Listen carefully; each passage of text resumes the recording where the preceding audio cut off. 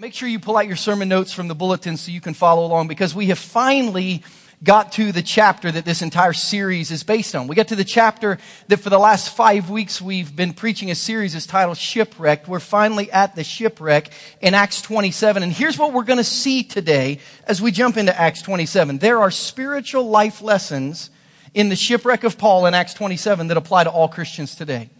Meaning this, we're going to see how they survived the shipwreck. And we're going to say, wow, they did this to survive. And if we do a similar thing in our Christian life, we can survive the spiritual storm we're going through. And I'm going to go ahead and give you my outline right now. There's two things we're going to learn. We're going to learn that we survive shipwrecks by letting go. We let go of certain things that are dragging us under. We let go of certain things that are slowing us down. We let go of certain things that are misdirecting us. And we can survive a shipwreck by letting go. And then we can survive a shipwreck, number two, by holding on.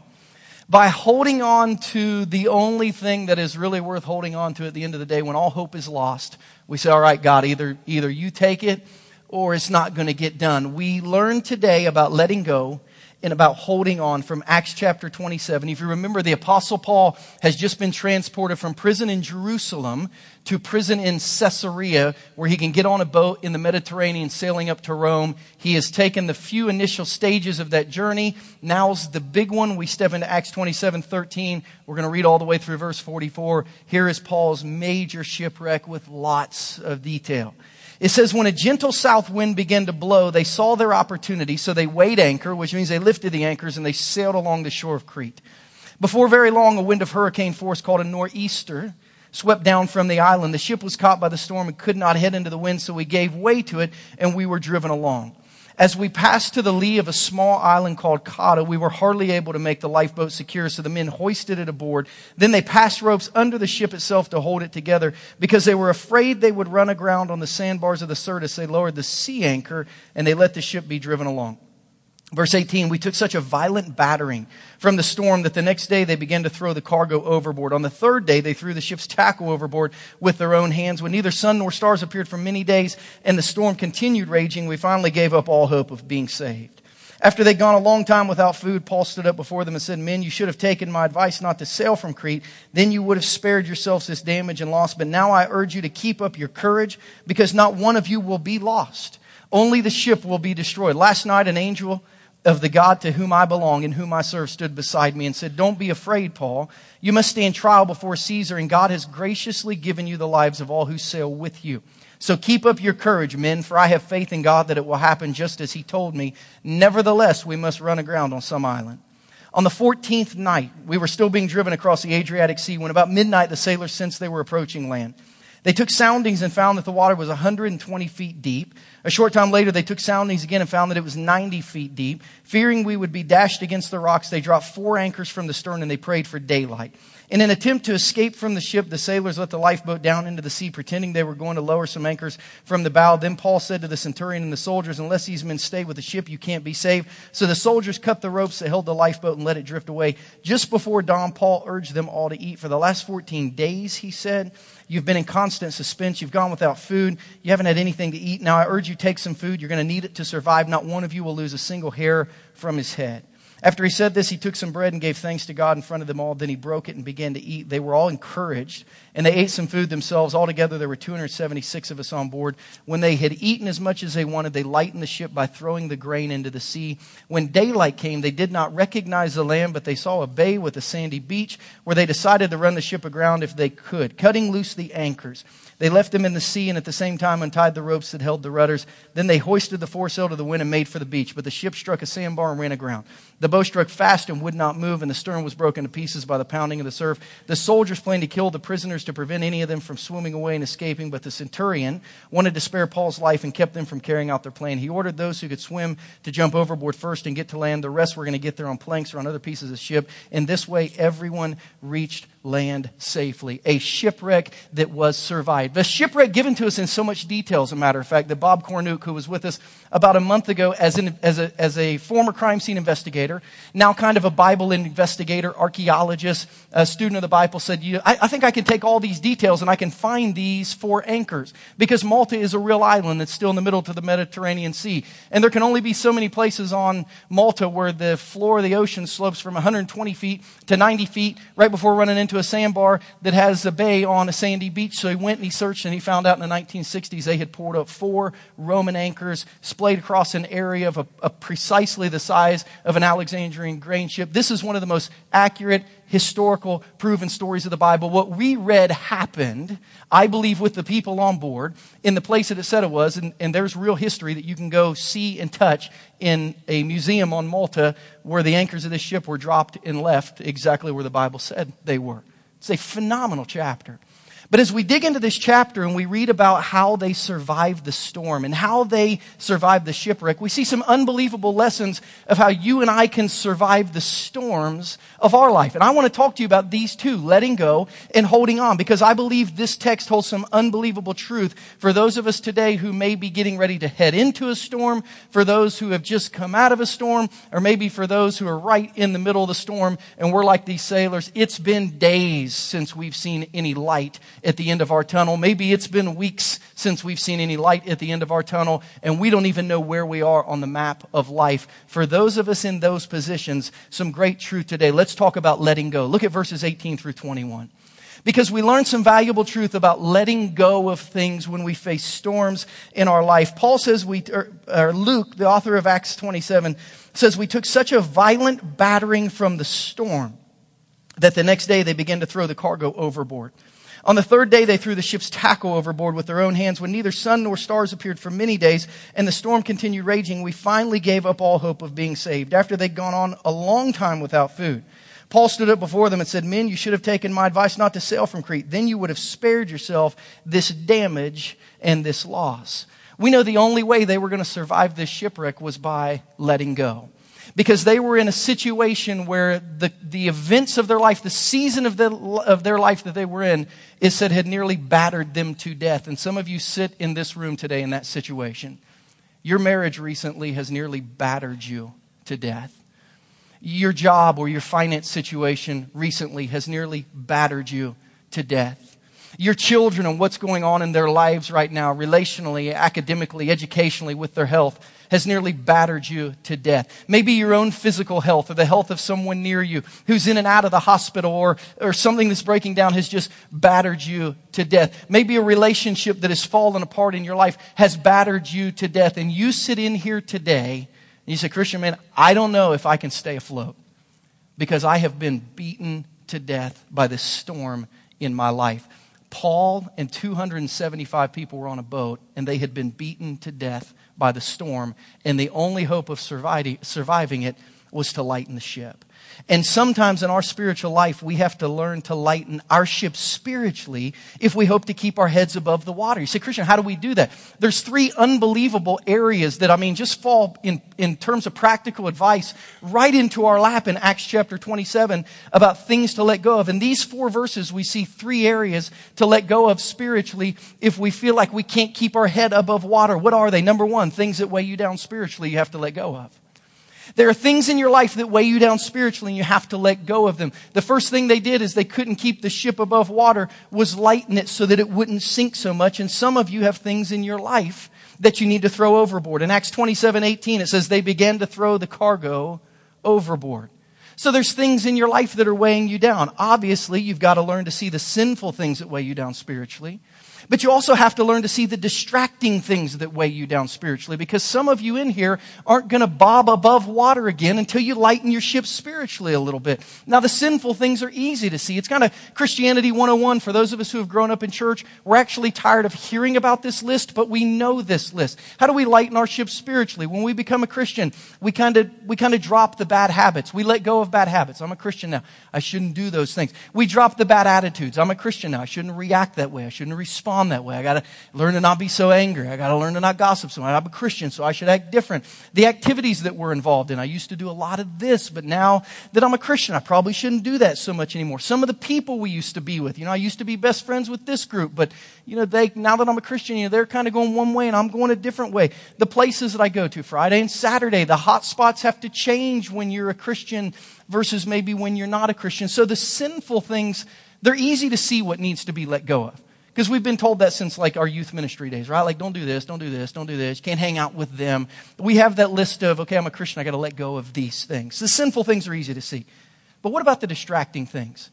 This is what I call second level Christianity. These are the things in your life that are not sinful, but they're keeping you from really holding on tightly to Jesus. In my life, one of the biggest distracting things I had to overcome to connect with Jesus the way Jesus wanted me to was sleep. Be real honest with you. I could never get up to do my devotions, to read my Bible, to pray. I could never stay up to read my Bible and pray. And one of the first things that I had to get over spiritually to kind of hang on to Jesus a little tighter is I had to learn to deal with a little less sleep or to sleep differently because my sleep was keeping me from connecting with Jesus. Maybe it's hobbies. Maybe you've got some hobbies in your life that aren't particularly sinful things. But this hobby does not give you time to engage with Jesus on a daily basis. This hobby does not give you time to engage with Jesus on a monthly basis. This hobby does not give you any extra money to ever give at church. This hobby does not give you Sundays to go to church. This hobby doesn't give you time to get in a small group. This hobby doesn't allow you to ever really serve in church. It's a distraction that keeps you from engaging with Jesus fully. Maybe it's a friendship. I have Christian friends that weigh me down spiritually, and so do you. Because when you get with them, the attitudes that you're able to have, the conversations you're able to have, you can be in Christian friendships that when you spend 2 or 3 hours with these people, you leave and you're just a little lower spiritually than you were when you went into it. You got to be smart enough to know, I've got these Christian friendships, but they're, when we get together, they're kind of negative spiritually. Maybe it's sports. Probably the greatest distraction of my life from 13 to 21 was sports. Sports competed more with Jesus in my life than anything else as a young athlete. From middle school through college, there were many times where I had to choose sports or Jesus. They were always in conflict with each other. Sports are not bad, but sports taking priority and place over Jesus, they distract you and they weigh you down spiritually. Now that I'm not 21 anymore, it's my kids' sports that distract me spiritually. And my kids' sports are not sinful. But I can tell you, kids' sports in our community will not only weigh you down spiritually, they'll drown you spiritually. They don't care about your spiritual time, most of you. So you've got to learn the things that weigh you down, and you've got to be willing to let go of things that are pulling you down, dragging you down spiritually. But you also have to be willing to let go, number 2, of things that appear to hold you up spiritually. Now, I'm going to need you to put on your thinking cap for this one because this may be the most powerful point of the message that doesn't yet make sense to you. You've got to be willing to let go of the things that appear to hold you up spiritually. Paul said it this way in Acts 27:20. We finally gave up hope of being saved. We finally gave up all hope except for Jesus stepping into the picture. Most Christians place their faith. I've been preaching on this for kind of the last 6 months. Most Christians place their faith in Jesus and something. And as long as Jesus and something are going good, we feel close to Jesus. We love Jesus. We feel blessed by Jesus. But as long as Jesus and something are working in tandem, everything is good. But when that something goes away, I've heard it said this way: Jesus plus nothing equals everything. Jesus plus anything equals blessing. That's just a bonus. But Jesus plus nothing equals everything. But most of us, Jesus plus nothing equals a real lack of hope. And Paul said, you got to be willing to let go of that something and rely just on Jesus. Because when your spiritual security is in anything besides Jesus, your faith is going to be vulnerable. Because when that goes away, you have to decide whether Jesus is real, whether Jesus is worth following, whether Jesus is worth serving, whether Jesus is worth sacrificing for you. So you say, well, Christian, give me an example. What are those things that appear to hold me up spiritually that maybe I'm not aware of? Before I started this church, I read this book that flipped me out. It's called Empty Promises by Pete Wilson. He's a pastor of a church in Nashville. For those of you who care, he's Taylor Swift's pastor in Nashville. Now the teenagers are listening. So, at least I got one good point today. And in this book, He talks about things that we partner with Jesus to hold our faith up. But he says those things are empty promises, and when they leave, some of us are left with just Jesus, and sometimes it's not enough. So I'm reading this to think about preaching, not for my own life, and then it hits me. He talks about the empty promise of achievement. Most of us have Jesus and achievement. If I'm following Jesus and achieving all these things, God is good. If I'm following Jesus and achieving these things, God is real. If I'm following these things and achieving these things, God can be trusted. But when the thing goes away, we begin to question our God. He talked about approval. He said, many people live with God in approval. I'll follow Jesus as long as everyone thinks well of me, talks well of me, if everything's going well in my life. If people are approving of me, that's great. But to follow Jesus and have everyone look down on that might not be worth following Jesus. He talked about power. How many people will follow Jesus as long as they have power and control? And when they have some kind of control in their life, they're able to follow Jesus as long as they've got a little bit of control. The one that hit me square in the eyes was money. He said a lot of people place their faith in Jesus and money. And as a church planner about 5 years ago, I'll be very honest with you, I slept well. As a church planner who didn't allow the church to pay me from the offerings of the people for the first 3 years, but I raised my support from friends and family members and churches across the country. When I had Jesus in a savings account, I slept well. When I had Jesus and enough money to bail me out, I slept well. And when that savings account got to zero, I still had Jesus, but I had no peace.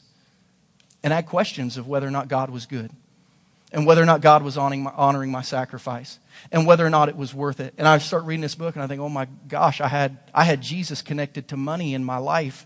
And when the money began to go, what appeared to be Jesus, my whole faith life began to sink because it was connected to financial stability. He talks about the false god of religion. How when Jesus and my church family, Jesus and my church friends, Jesus and my small group, Jesus and my youth group, Jesus and my Sunday school group go good, it's great. But when the church experience goes bad, we connect Jesus too much to a church experience. He talked about beauty and appearance. God is good as long as I look good and feel good, and people think I look good and feel good. He talked about dreams and ambition. How many of us connect Jesus to our dreams and ambition? If Jesus gives us everything we want, then God is good. But if our dreams and ambitions fail, then maybe God is not even real. And I remember walking through this and thinking, I got to learn to let go of the things that appear to hold me up spiritually and let Jesus plus nothing equal everything in my life, because that has not been my reality. And here's maybe a good illustration that will help you understand that. One of my favorite cities in the world is Chicago. My mom and dad live about an hour south of Chicago.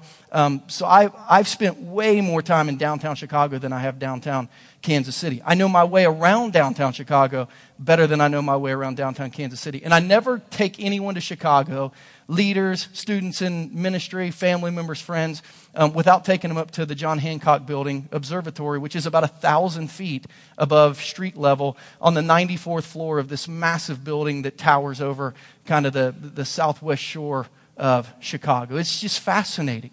I've been up there dozens and dozens and dozens and dozens of times. But they recently added a new feature to this building. And I've got a picture of it.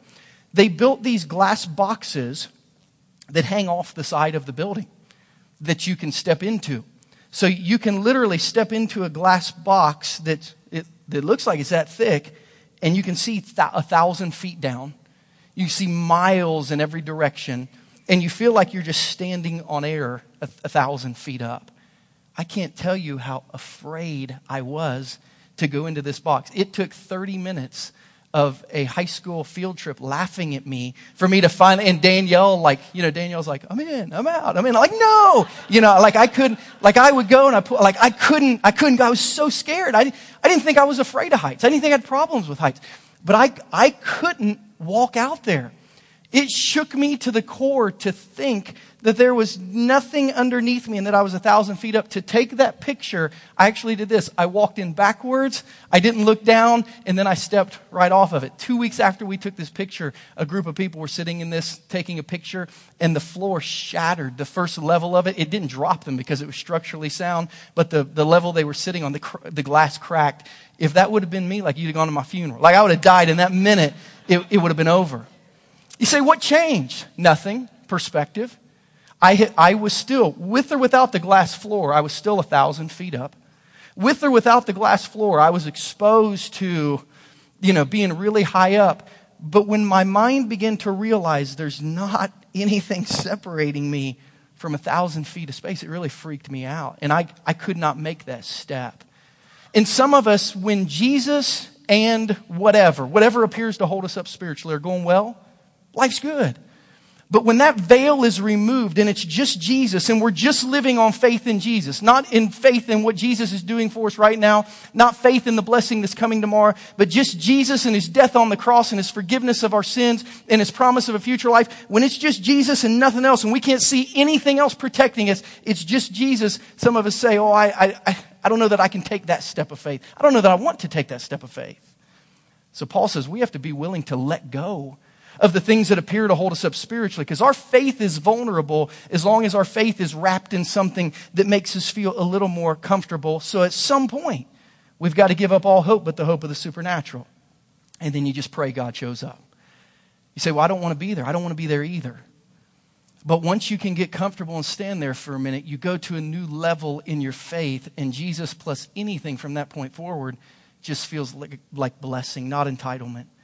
Moses came to this point on a mountain. He had no hope but the hope of the supernatural. David came to this point in a forest with the king of Israel chasing him.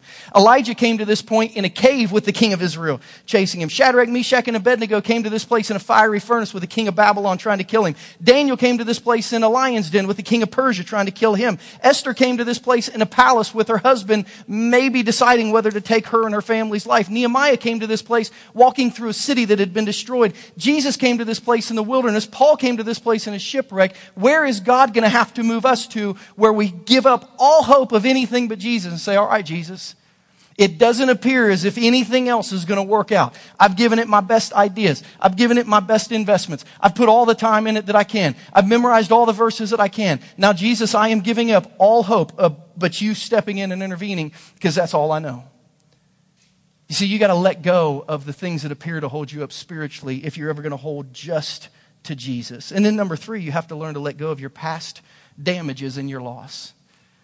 You have to let go of your past damages and loss. In Acts 27:21, Paul said, you would have spared yourself this damage and your loss. Listen, so many of us in here have gone through damages and loss. So many of us in here have caused damages and loss. And there are some people in here who cannot hold on to Jesus because they cannot let go of their past because of the damages and the loss. And Paul said, listen, we just have to realize this decision really cost us. And there's going to be some damages and there's going to be some loss.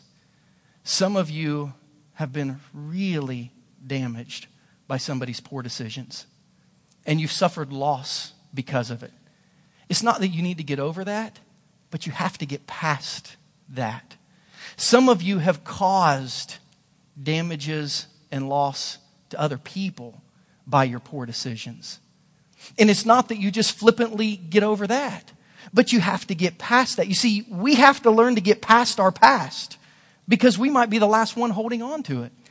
And the thing that might be keeping some of you from finally holding on to Jesus is you say, I would love to hold on to Jesus, but I've been through so much damage and loss, I don't know that I can ever get away from my past and fully trust Jesus. You can, but you've got to move past your past. Some of you say, I would love to hold on to Jesus, but I have caused so much damage. I've hurt so many people. Christian, if you only knew what was in my past.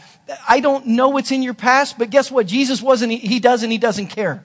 He says, let go and hold on to me. Because you can get past your past, but you've got to be willing to let go of the things that weigh you down, of the things that appear to hold you up, of the things that have caused you damage or loss, or things that have resulted in damage or loss because of you. You've got to learn to let go. And then number 2, you've got to learn to hold on. We've got to learn to let go, and we've got to learn to hold on. Look at verses 22 through 26. Paul said, now I urge you to keep up your courage, because not one of you is going to be lost. Only the ship is going to be destroyed. Last night, an angel of the God to whom I belong and whom I serve stood beside me and said, don't be afraid, Paul.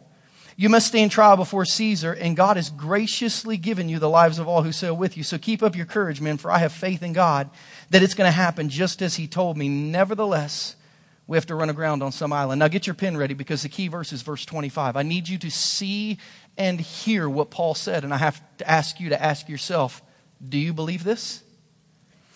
Paul said, keep up your courage, men, Acts 27:25. For I have faith in God that it's going to happen just as He told me. Paul said, I trust who God is and who God says He is. And I trust how God says He's going to work. And this is going to be a bad shipwreck. But I trust God. I have faith in God that it's going to be okay. You know, most Christians want to know only two things during their struggles in life. Number one, that God is aware. We just want to know that God sees it, that God cares about it, that it's on His radar. And then we want to know, number two, that He's active, that He's going to do something about it. We want to know when we're struggling, or we want to know when our friends are struggling. We want to know that God's aware and that God's active, that He's going to do something about it. And the Apostle Paul gives us a verse that is part Jesus, part Old Testament, that gives us great encouragement to let us know that Paul believes God is aware and that God is active. Look at verse 34. You need to underline this one too. Paul says, now I urge you to take some food. You need it to survive. Not one of you will lose a single hair from his head. Did you know that the Bible's filled with verses that tell us God cares about the little details of our life? I believe the Apostle Paul kind of plagiarized Jesus here, because it was Jesus in Matthew 10:30 that said even the very hairs of your head are numbered. It was the psalmist in Psalm 56:8 that said, you number my wandering, you put my tears in your bottle. Are they not all in your book? Do you know that God knows how many tears that you've cried? And He's written down the reason for every one so that He could send comfort. I want you to think about that. God knows how many tears you have cried, and He's written down the reason for every one so that He can make sure to comfort you in your heartache. That's crazy. The Bible says God has plans for your life. Jeremiah 29:11. I know the plans I have for you, declares the Lord. The Bible says that God knows about your fears, your anxieties, your concerns, your worries. Psalm 94:19, in the multitude of my anxieties within me, your comforts delight my soul. The Bible's filled with references of God knowing the details of our life, but maybe none is better than Psalm 139, verses 7 through 12. Where David wonders if he can ever run so far that God can't catch him, or if he can ever do so much that God wouldn't want to be near him. And David came to this conclusion in Psalm 139, 7 through 12. Where can I go from your spirit? Where can I flee from your presence? If I go to the heavens, you're there. If I make my bed in the depths, you're there. If I rise on the wings of the dawn, if I settle on the far side of the sea, even there your hand will guide me, your right hand will hold me fast. If I say, surely the darkness will hide me and the light become night around me, even the darkness will not be dark to you, and the night will shine like the day, for darkness is as light to you. You know, that verse is often quoted at funerals, because it says, even if I make my bed in the depths, you are there. God, even if I leave this earth and am buried in the earth, God, you are there. And this is a very comforting verse in death, but it has greater comfort for life. Because God says, no matter where you go, no matter how far you run, no matter which direction you run, no matter how much you're moving in the right direction or wrong direction, no matter how high you are, how low you are, how right you are, how wrong you are, listen, you can't get away from me. I'm aware, I'm active, and I'm there. I'm present. So this verse gives us great comfort in life, that even in the midst of the storm, we can hold on to God because He's always close enough to grasp. That's why this Sunday, 2 weeks from now, November 15th, is going to be one of the most powerful Sundays in the history of our church. Because we're going to have somebody who's lived the truth of Psalm 139, 7 through 12, come and talk to us. Her name's Jan Harrison. If you've been at our church for a while, you've actually heard her speak. She and her husband now lead a ministry called With Open Eyes. We go to Kenya when our Kenya team goes with their ministry. But Jan lost her oldest son, her only son, on the mission field several years ago. He died while doing mission work in Kenya. Her husband had to fly over and get the body. And for a year, they had to wrestle with whether or not God was real, and if He was real, if He was good. And if He was good, could He be trusted?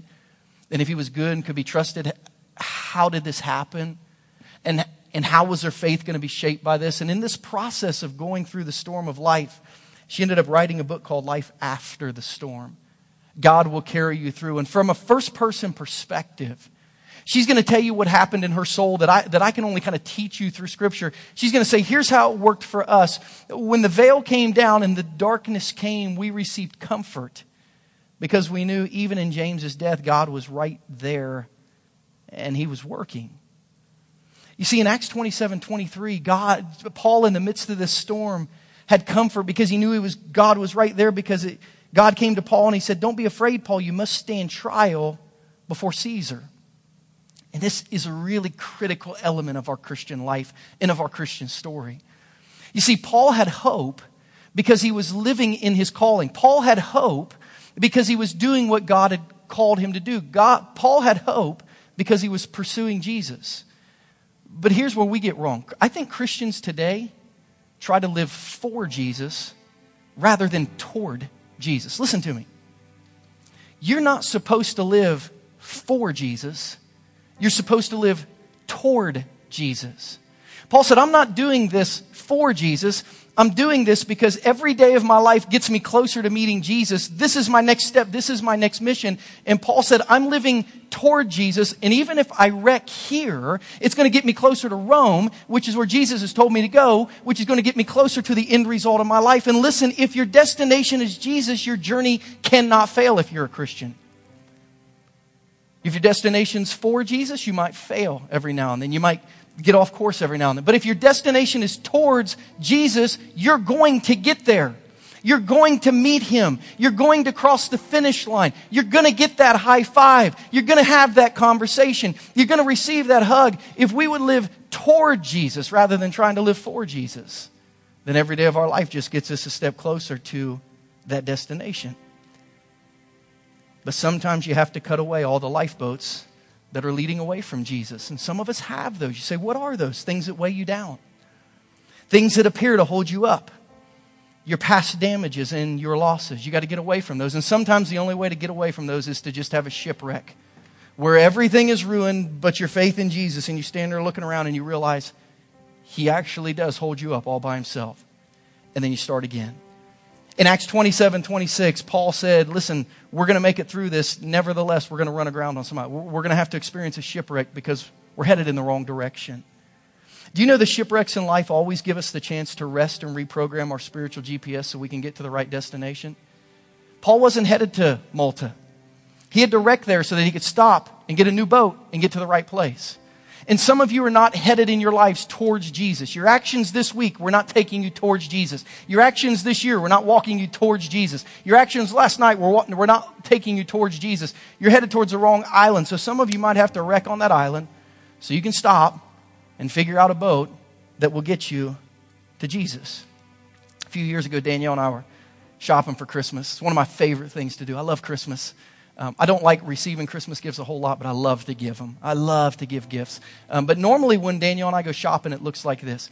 Danielle shops and I sit in the car and read my phone or sleep. That's shopping with Danielle and Christian. So a few years ago, we're at a mall and we're shopping, which means she's inside and I'm sitting in my car reading my phone. And as I'm sitting in my car reading my phone, I hear the back door open behind me and this old man in this little hat and glasses with a cane. He gets in the car, he sits down behind me, and he shuts the door, and he's just sitting there with his cane on, resting his hands on his cane. I've never seen this guy before in my life. So I kind of look at him, I'm trying to figure out, like, should I hit him? Is he here to hurt me? Is he going to attack me? Should I run? Should I call the cops? And he just looks very peaceful. He's just sitting back there. He's got his hands on top of his cane, sitting between his leg with his little hat up and glasses. So I just look back and say, how you doing? He says, good. And I thought, this is awkward. I'm not sure what's going on now. And I wait about 30 seconds with this guy just sitting in my car before I hear a knock on the window and his adult daughter opens the door and says, Dad, that's the wrong car. He kind of looks at me, kind of smiles, and I'm like, see you later, and he gets out, and his daughter, I guess it was, kind of knocked on my window, and I rolled my window down. She said, I'm so sorry. I said, that's okay. And she said, my dad started getting dementia. In the last couple months, he gets in any black SUV that he sees because he thinks that any black SUV will get him where he needs to go. So if he sees one, he just gets in it. There are a lot of people in this room. You just keep getting in cars. You keep getting in vehicles. You keep getting in boats that you think are going to get you where you need to be. But they end up dropping you off in the same parking lot because they're not Jesus. And you've got to quit just opening doors that you think will give you momentary peace. Opening doors that you think will give you a temporary reprieve from the forgiveness you need. Opening doors that you think will give you, a little bit of the stability you need so that things can appear to be good spiritually. You just got to stop just getting in any car that'll get you out of that parking lot. And you've got to hold on to Jesus. You've got to connect to Jesus because He's the only thing that will give you eternal peace. He's the only thing that will give you absolute forgiveness. He's the only one who will give you everlasting life. You got to quit going into the other vehicles that life provides for temporary trips away from where you are.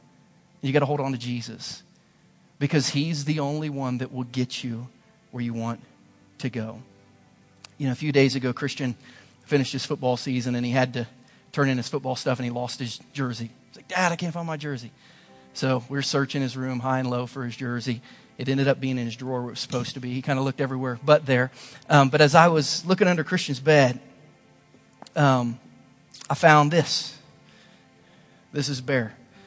And his name is Bear because he's a bear. And boys, I guess, don't name their stuffed animals. And Bear is very important to our family.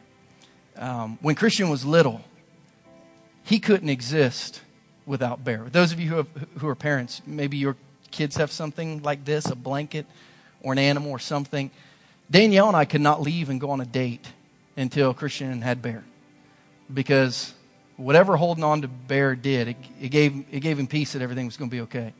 Christian, when he was young, would not fall asleep without Bear. I mean, we would stop our world to find Bear. And when Bear entered the scene, everything was okay. Because holding on to Bear for Christian meant that everything was all right. And I saw Bear laying under his bed, and I kind of felt bad for Woody in Toy Story. You know, I never really thought deeply about that. I was like, oh, poor Woody. So I grabbed him, and I was like, listen, Bear's a part of our family. You're not allowed to throw Bear under the bed. When you're done with Bear, you can give him to me. But I can't tell you how many nights I went to sleep because you had Bear. I can't tell you how many times your mom and I got to go out because you had Bear. This was, for Christian, something that when he was holding on to, everything was all right. Bear under the bed meant that Christian's growing up, moving on. He's got his dog now that he sleeps with, so when Rudy's in his room, everything is okay. But I thought, man, what a picture of Jesus. What a picture of Jesus for those who in faith, when everything goes wrong, as long as they got Jesus, it's all right. As long as they got Jesus, as long as they're holding on to Jesus, I can sleep at night. As long as they're holding on to Jesus, mom and dad, whatever, people can be gone. As long as I'm holding on to Jesus, churches can come and go. As long as I'm holding on to Jesus, it's all right. What a picture of what holding on to the Savior can do in our life and in our soul. Are you holding on to Jesus today?